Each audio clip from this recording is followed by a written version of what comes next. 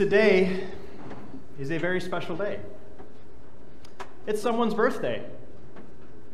She is 1,987 years old, give or take a year or two. And her birthday moves. Her birthday is always 50 days after Easter. Of course, who I'm talking about is the Christian church. Today is the birthday of the Christian church. And so I assume that you're going to go home and have your Pentecost parties, right?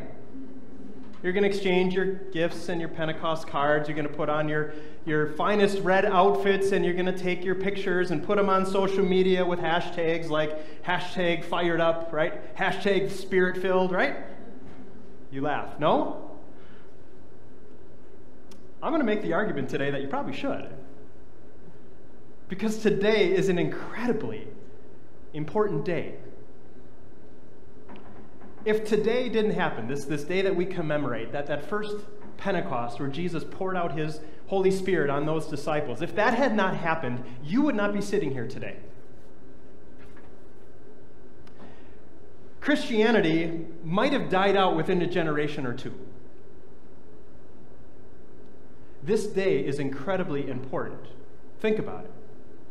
1,987 years later, give or take a year or two, billions of Christians later, here we are, still hearing that message of the gospel. Still with that message of a Savior crucified and risen and descended for your peace and your hope and your forgiveness and your life now and forever. This day is incredibly important. And you think about that first Pentecost, right? How that all came about. It's in Acts chapter 2. We read that as our first lesson this morning, when that happened. But right before that, Acts chapter 1, we read that lesson last week for the Festival of Ascension. Jesus ascends into heaven. The disciples are standing there looking up into the sky, wondering, now what? The angels come and say, what are you doing looking up into the sky? Go into Jerusalem and wait there. The Holy Spirit's going to come and he's going to clothe you with power. And then, the Bible tells us what happens in between the ascension and this day of Pentecost. The disciples spend those 10 days in prayer. And they choose an apostle to replace Judas. That's it. They choose an apostle and they pray. But then everything changes. Right? We heard it in that lesson from Acts 2. They are in the room together where Jesus told them to be, and there's a sound like a violent wind. And then little tongues of fire appear on each one of their heads. And then they're able to speak in all sorts of other languages without ever having to study them, without ever having to get some Rosetta Stone materials to learn how to speak in another language. They do it miraculously. And everyone there in Jerusalem, there for that festival of Pentecost, that Jewish festival, hears these disciples speaking the gospel in their own languages. What a miracle! And the rest is history. From there, the gospel would spread throughout the entire world to today. This event was even prophesied about. That very day was prophesied about 800 years before it even happened. That's what our lesson from Joel is about this morning. It's printed out for you in the service folder there by the sermon. It will also be here on the screen. Follow along as I read. It's just 2 verses. Joel prophesies through the Spirit. He says, and afterward I will pour out my Spirit on all people. Your sons and daughters will prophesy. Your old men will dream dreams. Your young men will see visions. Even on my servants, both men and women, I will pour out my Spirit in those days. These words were fulfilled on that first Pentecost, as Jesus poured out his Holy Spirit. Right? He poured it out on them, and they went out and they prophesied. And the people who heard that, they went home and told their families. And then their children went, the next generation, and told their children. And just think about how that happened, that over 2,000 years to where we are today. All started on that day of Pentecost with that outpouring of that Holy Spirit. Do you see why this day is so important? Do you see why you should go home and have a Pentecost party? Because this changes absolutely everything for us, doesn't it? But why don't we get a little more excited about Pentecost? Hey, why is this just another day to many of us? If God would come here today and do what he did on that first Pentecost, would you be a little more excited? Right? That's not the sound of a rushing violent wind. That's just our fan from our air conditioner. But if you heard this violent wind, and all of a sudden there were little tongues of fire on each one of our heads as we looked around this room, if all of a sudden every one of us was speaking in a different language that we had never studied before, just miraculously able to be completely fluent in another language, we'd be pretty fired up, wouldn't we? We'd be pretty excited. And I guarantee when people heard about it, coronavirus or not, this building would be full. It'd be standing room only. There'd be people lined up and down Ray Road just trying to get in and find out what's going on, excited about how God was working here. But that's not the way God works. I've never seen tongues of fire on any of your heads as I stand up here. I've never been able to speak in another language without putting years and years of study into it first. And so is that where we lose the excitement because we want to see these big acts of power from our God? Because instead, what is it? What do we see? What do we experience? You come here and you participate in a service much like you have thousands of times before. Sing the same songs, listen to the same lessons, do the same thing over and over and over, and it just becomes kind of mundane. Ho-hum, ordinary. And that's not what we want, right? We want the extraordinary, right? We don't want the ordinary. We want to be amazed. We want to see God unleash his power and see it in this world, don't we? Because we know God can, right? We believe that. We believe God is all-powerful. If God wanted to make tongues of fire appear on our head today, he could do it. If God wanted us to all speak in different languages miraculously, he could do that, right? Yeah, you believe that. But maybe more than that, you long for something else from God. Maybe you're not thinking, I don't need all those things. You know what I need? I need help. Because God, I know you're powerful enough to do those kinds of things. I know you're powerful enough to give me a little more money and to make me feel a little better and to bring my loved one back from the grave. If you wanted to, you could do that. Or God, you could stop all of this evil and violence and racism and all of these terrible things that we see going on in our world. God, you could stop those if you wanted, but you don't. We want to see the extraordinary from God, don't we? We want to see his power. We want to see his might. That would be exciting, wouldn't it? There we'd find true purpose. There we'd find real faith and real hope. But friends, that's not the way God chooses to work today, is it? Very often it's not in these big, dramatic, miraculous events.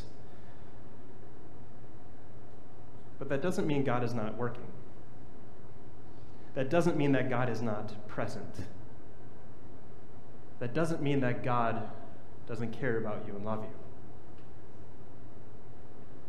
Because he still continues to give you what you need. More than a little bit more money. More than better health. More than bringing your loved one back from the grave. Yes, even more than world peace. God gives you his Holy Spirit. And yes, not in the miraculous ways that you see on that first Pentecost, but really in even a more amazing way. Maybe even in more of a miraculous way. God chooses to work through the ordinary. God chooses to work through the simple, like water in baptism, or bread and wine in the Lord's Supper, or through words being spoken and heard. God still does his powerful work and pours out his Holy Spirit on his people through his convicting and convincing and comforting and life-changing and eternity-altering word. What we hear here from the prophet Joel was fulfilled on that day of Pentecost, but it didn't stop that day. Because that was just the beginning of that dam being broken. And that continues to flow today. That power of the Holy Spirit still continues to come to God's people through his word. When Joel writes that is led by the Spirit to write, I will pour out my Spirit on all people, that word for pour is not just like a little drizzle. It is an absolute, just a flood that just continues. And that's what God promises you. I mean, you'd probably be okay with just a little mist of God's favor and blessings, but God says, I'm going to pour out my Spirit and all these blessings on you as much as you want, as much as you need. God will never, ever hold back the blessings that he promises. If you're feeling guilty about things that you've done in your past, and you are just overcome by regret and shame for the things you've done, and you need to have that peace that I am forgiven, that all of those sins are paid for at the cross, that there's nothing that separates me from my God, it's yours. Hear the gospel again. You are forgiven and you are loved. You are his now and forever. Friends, if you need strength and patience to deal with the struggles of this life, it's yours. A divine strength, a divine patience that only comes through his word and his promises, that he is with you and he will not forsake you, and that all things work for the good of those who love him. And friends, if you need more kindness and more self-control and more gentleness and all of those other fruits of the Spirit, they're yours in great abundance. God will never hold those back from you. He says, I will pour out my Spirit generously and abundantly and richly upon my people. It is yours, but know where to find it. You find the Spirit's work in word and sacrament. There is where he works. There's the miracle. As he comes to you and speaks to you and fills you with all these blessings. Think about how amazing this is. Right? And how this word of God is not something you have to go search for, but it's so accessible to you, isn't it? Just think about how blessed we are. Right? The Old Testament prophets would have loved to know what we know. Right? They just got little glimpses. I like to picture they got pieces of the puzzle. We get to see the whole puzzle put together. Hindsight is 20/20. We have that. We see it all, right? From the Garden of Eden all the way to Calvary, to the tomb. We even have visions of what's to come in the future. We have it all. And this word is right here. It's so accessible to us. Take the people 2,000 years ago, at Jesus' time and past. They had the Old Testament scriptures written down on scrolls, but those were kept at the synagogue. You didn't have copies of those at home. Right? And they didn't have the New Testament. Right? Jesus' life and death and resurrection, all of his miracles and all of his teachings, all of that, they weren't written down yet. And they were living the New Testament, the book of Acts and everything going on in those letters of Paul and Peter and others. Right? We have it all. We have the Word of God in our hands. And it's right here, right? It's literally at your fingertips, isn't it? If you've got a smartphone, you can pull up the Bible on your phone. You can have it talk to you. You can speak it to you. Bibles are all over. We give Bibles away here. Right? The Word of God is so accessible to us. God wants to pour out his Spirit on you. And you don't have to wait for it like those disciples had to wait in Jerusalem for that Spirit to come. You don't have to get it just when you come and sit here for an hour on Sunday morning. No.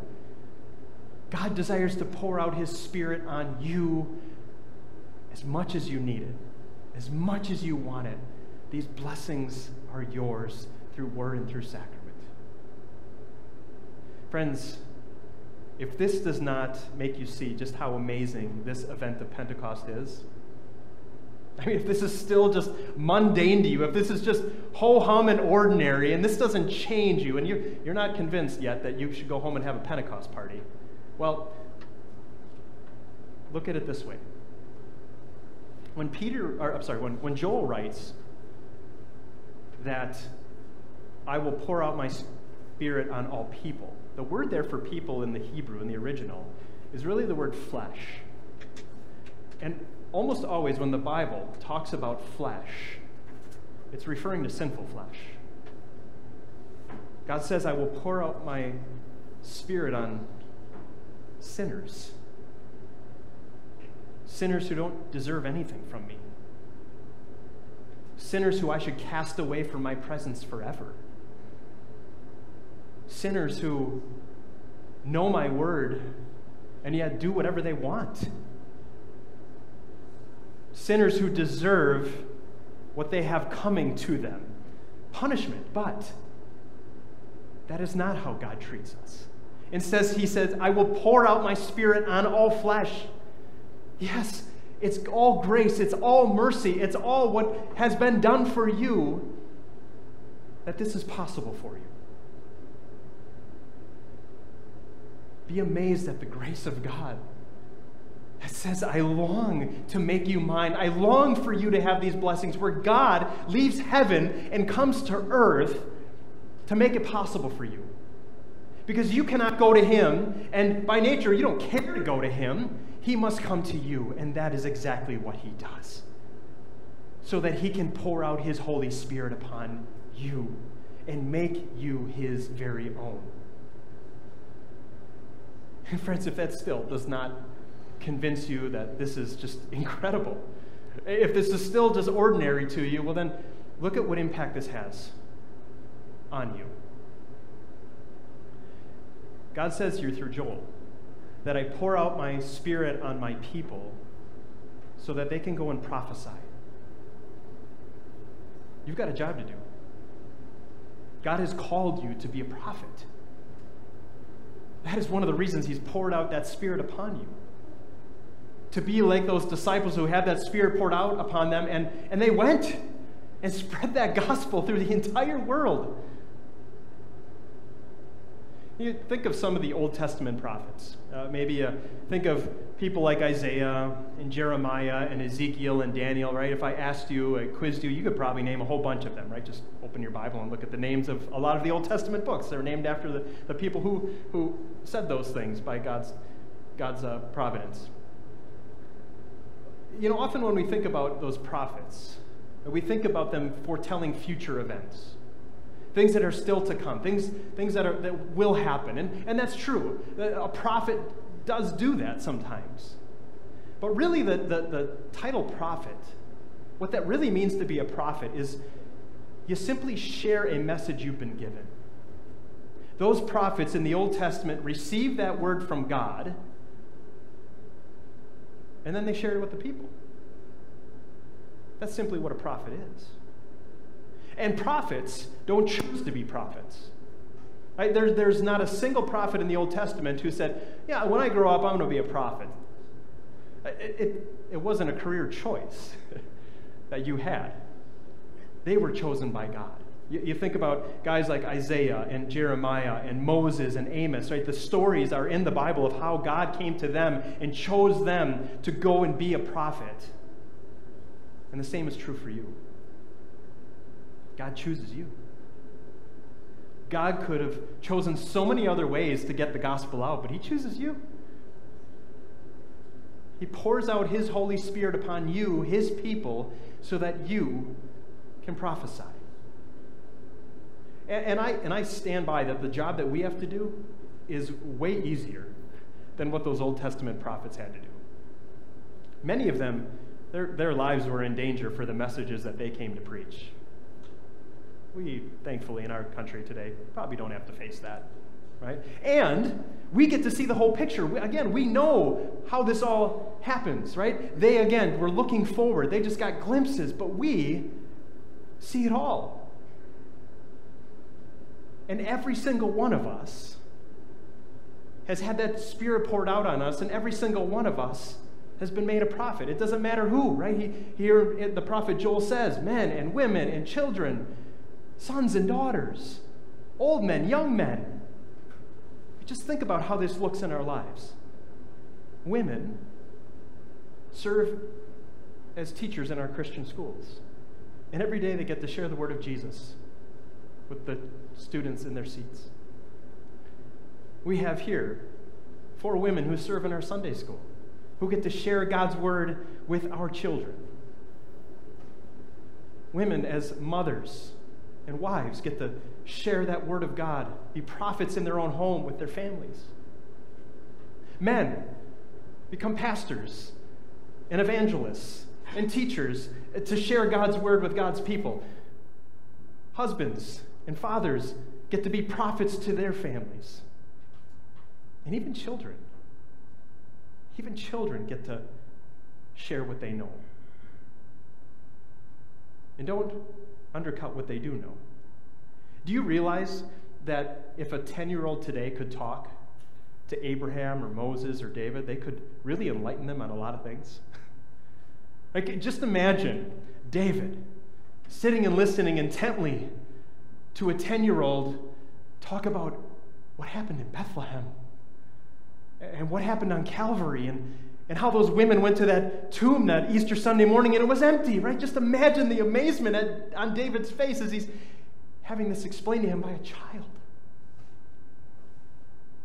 Friends, God has poured out his Spirit on his people, on all of his people, and he has equipped every one of us to prophesy, to point to Jesus,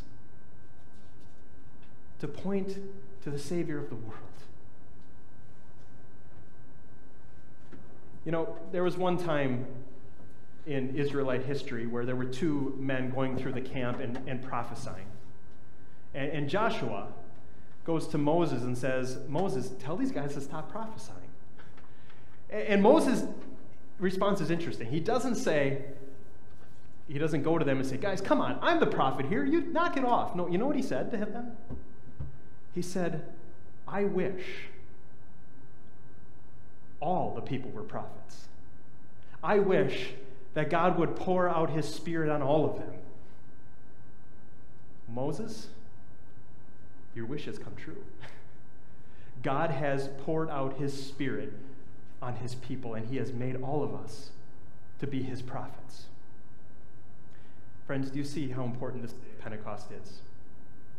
I hope by now you're convinced to go home and have that Pentecost party. Because is there anything more worth our time? Is there anything more worth our efforts and our resources? Is there anything more that we should get excited about? I mean, if this does not fire us up, if this does not get us excited to know how the Spirit works and that today, right here, the Spirit is being poured out upon you. And not just today, but every day you open up his word, that the Spirit is coming to equip you and to encourage you and to comfort you and to convict you and to forgive you and to set your sights on what's most important in this life and also on what's to come. If this word of God through which the Spirit works does not change you, I mean, I don't know what's going to. And if that's the case, if it's still ordinary, mundane, ho-hum, it's time to repent. And pray as we did in our prayer of the day that goes up all the way back to the 2nd century.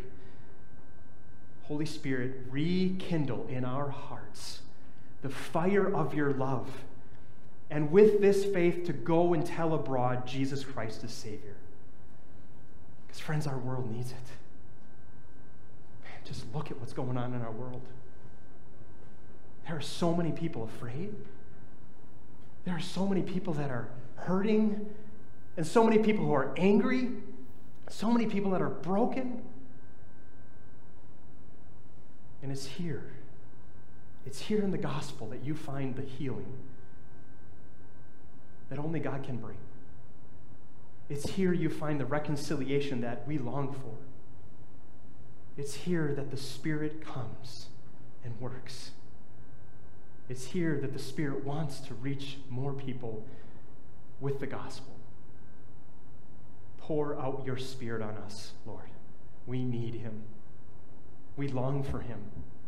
Rekindle in our hearts that fire of your love so that we can go and we can show your love to the world. Amen.